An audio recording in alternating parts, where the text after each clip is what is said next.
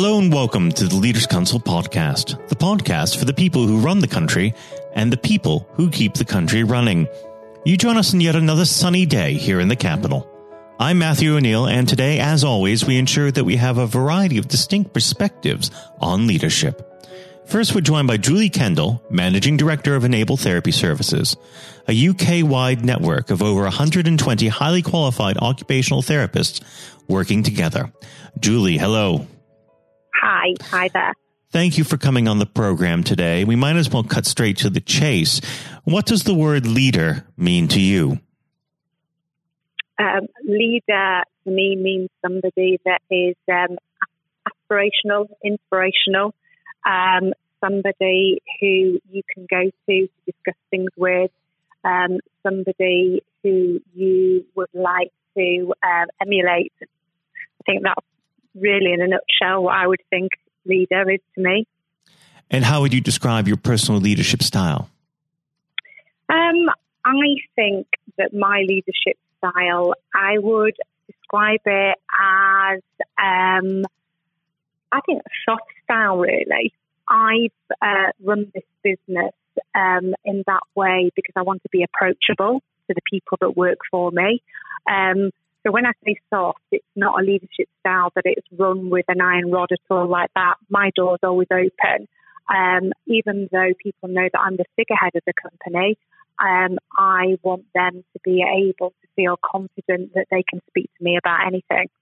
Naturally, yes. And do you feel that bears fruit? Pardon? Sorry, I've missed that. And do you feel that that approach bears fruit? Yeah, absolutely, definitely. And I think it has been that because the people within my business, the attrition's fantastic. So we have people here that have been here for many years and haven't moved on. And how they reflect on that is because of the leadership style and what they're able to do within the business. Well, let's go back to your earlier working life. In fact, back to the very beginning when you first started out in the working world. Were there any particular influences on you or individuals who shaped you as a leader? Do you know what? I've often sat and thought about that. And it's actually the opposite of my take on it, is that I saw bad leadership. And it's so I have actually built my leadership style on the opposite way of looking how I wouldn't want to be a leader. So that's how I've taken it. There's nobody within my business or my career that I can say stood out in a positive way. That sounds awful, doesn't it? Well, but in a way, negative influences can have positive effects just as much as positive ones. Yeah, that's what I was going to say. Yeah, exactly. That's what I was going to say. So ultimately, the negative bits have provided a really positive approach to how I wanted to be a leader and how I wanted to run the business and ultimately support the people that work for me. Well, it's actually quite an interesting subject to go into. What separates a good leader from a bad one? I think a bad leader, all the things I said at the beginning, somebody who's unapproachable, somebody who's dogmatic, somebody who doesn't listen, somebody who doesn't like to be challenged. That's what I think. And that's the things that I had as I was going through my career, and I thought they were negative. So ultimately, I spun them around and made sure that how I've run the company and how I've been a leader of the company embodies all those things. I want to be challenged. You're not always right. You're not always the correct skill set for certain aspects of your business. And that's why you surround yourself with people with all different skill sets. Now, of course, a big part of being a leader is leading human beings who aren't always at their best and are certainly not infallible. How do you handle conflict within the workplace? Lots of different ways. I think really the first thing you have to do is do a root cause analysis. Let's find out what happened, why it happened, and ultimately what I advocate to my members of staff is and like you say, nobody is infallible, hold your hand up. I've made a mistake. And then we look collectively at how we're going to rectify that mistake, whether it's with the customer, whether it's they learn by that mistake and how we move on from that. I think if you perpetuate over and over again of the mistake that happened, you're never going to move on. So I think you need to identify it, deal with it, and then move on. Now, if I was to ask you objectively who the greatest leader of all time, living or dead, was, who would you say? Oh, do you know what? That to me is a real cliche question, and I find it really hard because I think there are aspects of so many great leaders that have been. There isn't one set thing. So I've always thought long and hard. I think it's a bit like one of those dinner table discussions that you have, like who do you want to go to dinner with and who's aspirational to you. So there isn't one set person. I think there's lots of people that have done great things that I think, yeah, that was great. And there's also lots of great things great leaders do. But there's also some elements of that aren't always great. So I can't identify one particular person. All right, or identify, specific things that people do. Well, why don't we rephrase the question to what sort of leaders inspire you? What sort of leaders inspire me are people that are ones that listen to what the masses want. They are not going to be just making decisions based on what they think's right, and they communicate with people. They listen. They do what's for the good of the people, what's good for many rather than just a few. That's what I think makes a good leader. Now, unfortunately, our time together is drawing to its close. But before we say goodbye to each other, if we could just spend a few minutes talking about what the next 12 months have in store for Enable Therapy Services. Yeah, absolutely. It's exciting times here. We are expanding into different healthcare markets for Enable Therapy Services. We've also introduced new members of staff to support the business growth of the company, also through social media. So we have a full-time member of staff doing that at the moment. What's important to us as a company is that we support people who have had personal injuries. And yes, we have our referring parties, which are insurance companies and solicitors. But I think the focus, which will always be of this company, is that the person that we support, that injured person, remains in the centre of everything that we do. So in the next 12 months, even though we're a business, we want to grow, but I think it's very important that we never ever lose sight of why we're here, why we're in business, and the people that we're supporting. Well, Julie, thank you for coming on the program today. It's been an absolute pleasure discussing leadership with you, and I hope to speak with you again at some point in the near future. Julie, thank you. Okay, pleasure. Thanks very much. That was Julie Kendall, Managing Director of Enable Therapy Services. And now, if you haven't heard it before, it's Jonathan White's exclusive interview with Sir Geoff Hurst. We're now joined, though, by former England footballer and still the only man to score a hat-trick in a World Cup final, Sir Geoff Hurst. Thank you very much for coming on today. You're welcome. You're welcome. Good afternoon. And perhaps I should start and get it over and done with. I know you must be bored with it, and you've probably been asked 1,000 times.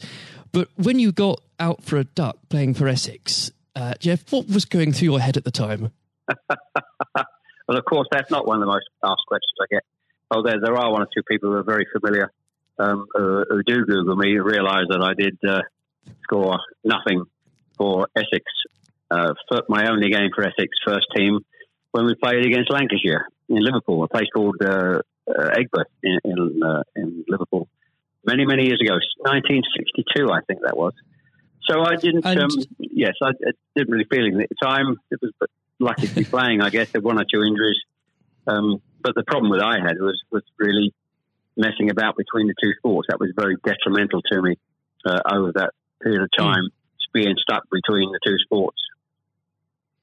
And I think for those that don't know, there's another world that might exist where So Geoff Hurst was a first-class cricketer and not perhaps a footballer, but whether it's business or cricket or football, obviously the importance of leadership, it can't be understated, no matter what form that comes in. When you were at West Ham, Geoff, and when Ron Greenwood first came along, he made obviously some pretty radical changes. Was this a man that genuinely inspired confidence the first time you'd meet him? Absolutely. I mean, he was simply a fantastic coach or teacher, if you like, of football. And the quite always mentioned when we talk about Ron Greenwood, Harry Redknapp, who was played under him and has been very successful as a player and the manager over many, many, many years. He's come across many coaches, of course, and managers during his time over 50 years, I guess. He would still say that Ron Greenwood is the best coach he'd worked with. So you're very fortunate. I think you think you're lucky when you come across, if you have a great teacher at school and a great coach as we had in Ron Greenwood, and of course a great manager in Sir Alf Ramsey. So to come across people like that of that calibre can have a huge influence on your career, of course, and then your life, and that's quite purely the case.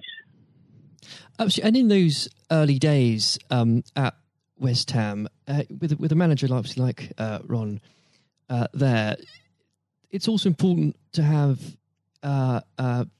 confidence with your other players, and of course they become your friends. Who did you look at the time when to inspire confidence in yourself? Was it Peters? I think probably, I was very fortunate to play with the calibre of the players I did. Again, extremely fortunate to play with the captain of England and West Ham and Martin Peters, who was a fantastic player. And as far as Martin's concerned, I think sometimes he didn't quite get the recognition he deserved and what a wonderful player he was. In terms of inspiring confidence, I always probably say that the biggest influence for me, I guess, would be the captain, Bobby Moore. Although he was only about 8 months older than me, he graduated through the system probably 3 or 4 years earlier. He played for England in 62, 4 years before the final when I played. And so he was more, looked upon him more as a senior player, if you like, not as a guy with the same age group as me. And I looked at how he trained, how he acted, how he behaved, and how he played. And so he would say, I would also say he was a big influence on me. One thing I would say about leadership, what I do understand clearly in all walks of life, leadership is at the top, is absolutely vital for a business, a football team, in any walk of life to be successful. And it's quite evident. I was in the motor trade for a long time as well, selling car warranties to car dealerships. And you could almost tell when you walked into the business, many of the car dealerships, you could almost tell from the moment you walked in by initial reaction, people came and welcomed you, that the business was well run or conversely not well run at all. And so I understand the value and quality of leadership. And that's why I'm very fortunate to be involved in my career in those early days with two great leaders in Ron Greenwood and Alf Ramsey.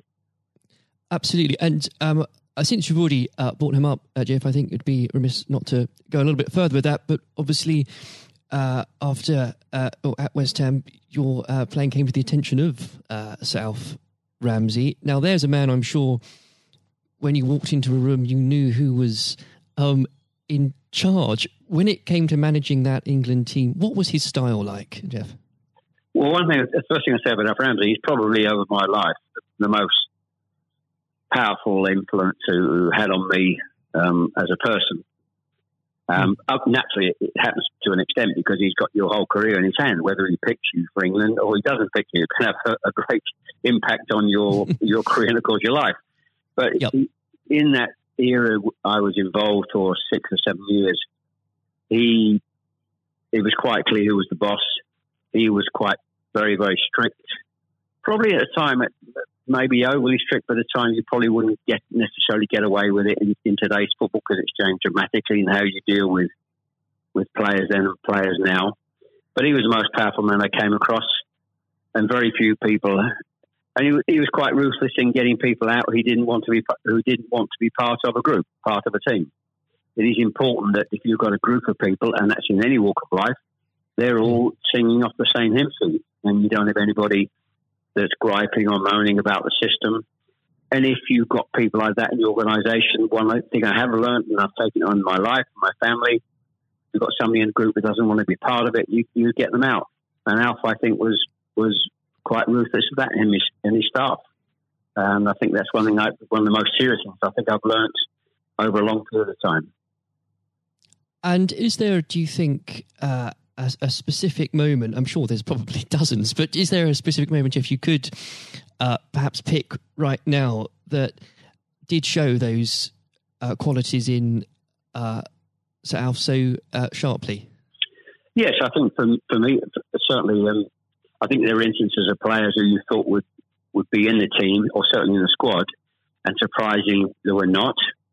There was no necessary reason for it, but looking back, I do think perhaps they were people that Alf didn't think wanted to be part of a group. So that's for me. In terms of my personal view, I think that it looked prior to the World Cup that I was going to be playing in it. Only a few games before I was playing, and I played with Jimmy Greaves in a game against Yugoslavia only a couple of months before the final. And it looked at that stage as if I was going to be playing in the team. But in a couple of more friendly games before the final in Poland and Norway, I think, and Denmark, I played 2 of the 4 games, and I probably didn't quite replicate my form that I'd been showing at West Ham and in the early couple of games for England. And he left me out in the first game of the World Cup against Uruguay. He started off with Jimmy Greaves and Roger Allen. So I had an impact of thinking at that stage I looked like I was going to play, and didn't start because of just a lack of form. I didn't play quite well enough to justify my position. And somewhat fortuitously, I only got back in the team because of a nasty gash to shin on Jimmy Greaves' leg. And I think what you've said there, Jeff, actually does sum that up really well. And more than that, whilst it's important to have that someone in charge with those qualities, it's almost useless if there isn't a strong and unified team behind them. And there really must have been moments, maybe there weren't, but let us know, in that 66 competition, the prolonged pressure on all of you, the weight of a nation, did it get to you? Oh, not for me personally, no. I think, and I don't, not for me, not for a second. I think I was just happy to be involved in the squad initially. Not at all. You're not aware of the magnitude of the occasion, really, looking back out. So I never really felt, people talk about pressure a lot and it's there, and players talk about it in life. I didn't really necessarily feel any great pressure during the time I was there. And what is also important to say about Alf Ramsey, the people he left behind that were left in the squad after he'd moved 1 or 2 players out, the squad were a bunch of very hard-nosed, professional, top-quality people. And that was, again, the leadership that Al showed. He got people in together that were very, very strong personally. And I think that was part of the success we had. We were I always describe our group as hard-nosed professionals. We have some great players, but overall they were great hard-nosed professional players. And great quality people who we've kept in contact with, over the years. And Jeff, I've got to ask, and I'm not making this up, I've genuinely heard that people do ask you whether or not you realise there were people on the pitch at that moment. I imagine you were busy on something else. Well, I did some theatre shows last year. They've gone fairly well, and we're going to do a series of theatre shows, in fact, starting this week, over the next 2 or 3 months. And at the end of the theatre shows, we have about 20 minutes where we allow the people in the audience to ask questions. And I won't mention both. They're too long to talk about both questions. The other one's a really stupid one. It's too long for me to tell you. It's absolutely ridiculous. But the other ridiculous question I get asked, did I realise there were people on the pitch? And of course, I jokingly say, yes, I was just about to shoot to score the goal. And I looked round, put my foot on the ball, and looked round for a little while and said, oh dear, there are 6 or 7 people running on the pitch. So that's, I've been asked that once at one of the theatre shows. So I make a joke about that and saying, yes, I put my foot on the ball and waited, just had a glance round, you know. Maybe it does prove there are things such as stupid questions, really. Oh, yeah, there certainly are. I've got another one which I won't bore you with. It won't be too long to tell you. I was in a Jersey, or Channel Line, Jersey or Guernsey, 2 or 3 years ago, and most stupid, irrelevant questions, absolutely nothing to do with football whatsoever, which was absolutely, but I can use that now because it is quite funny. Well, maybe another time then, but we... well, you want me? I can tell you if you want. You got time? I can tell you if you want. Jeff, go on. I think it would be silly if I said no at this point. Okay, so I was doing at a dinner in the Channel Islands, 300 or 400 people, black tie dinner, guest of honour. On this occasion, I was speaking for about 20 minutes, then allowing questions from the audience at the end of the evening. And there was usual football questions, and then all of a sudden I had somebody at the back who asked a question. I didn't quite hear what he said. He didn't have the microphone with him. So I said, I didn't hear what he said. Can you please give this chap the microphone so I can hear clearly what he said? So the chap had the mic and he said, when a turtle loses its shell, is it naked or is it homeless? Right. What a question. What a question. I think that would be definitely in the stupid category, wouldn't it? So we had a laugh about that. You've got to have a patient of a saint, I think, sometimes to put up with things like that. But then again, I found it amusing. I just found it amusing. In fact, some of the audience found it highly amusing as well. So it did make me laugh that day. If you can put up with my questions, you can probably put up with anything. But there would have become a point, though, Jeff. I think you were a young man when obviously this happened, when you must have realised that teammates, began looking at you for leadership. Is that something that occurred to you, or did you just realise that by one way or the other, people actually begin to look up for you for inspiration? Well, possibly. That's never really struck me until you've actually mentioned it now, quite frankly. It's a new question. Does anybody look up to me? I'm sure perhaps there are people who pay you compliments of fans of West Ham and Stoke, and of course England fans who I think probably it would be very immodest of me to suggest that I felt that somebody was looking to me for inspiration. You don't have to, but I will. Well, it's okay for a third party to do it. Perhaps that may have been the case over the years. People look at you and maybe it has a helpful effect. But I do think you how you behave and set examples on and off the pitches, people must realise that has an influence. How you react and behave to situations on and off the field surely probably has an impact to younger players coming into the team latterly. And with that, looking at football today, is there anybody that you think particularly on the field or the sidelines that strikes you as someone with those qualities that you could identify in a natural leader? Well, current players, you mean? Oh, players, managers, anybody that you look to today, really? Well, I think some of the outstanding. I think the best example about a leader at the moment is Klopp at Liverpool. He has been absolutely fantastic to acquire the players and get them to. Their attitude is absolutely fantastic. They're great players, but there's more than just being good players in football. It is have a good player with a fantastic attitude, and their willingness to work for each other and the team is absolutely outstanding. Hence these unbelievable results. There are, and the great players not always succeed as individuals, or probably even certainly as a team, if you haven't got the right attitude alongside it. And they're probably, and that comes through the leadership. That's not just luck. Absolutely. That's absolute leadership. He'd be the best example, of course, in football terms today. Easily. And of course, but going back not that long ago, Alex Ferguson is just absolutely, you've got to take him as the first example, because Klopp's only done this over a period of time, a short period of time. But if you look at the 26, 27 years that Alex Ferguson did with Manchester United, and subsequently since he's gone, how they are not doing so well. He's the best example of management we've probably ever seen, and I don't think anybody will see the light of that kind of leadership again.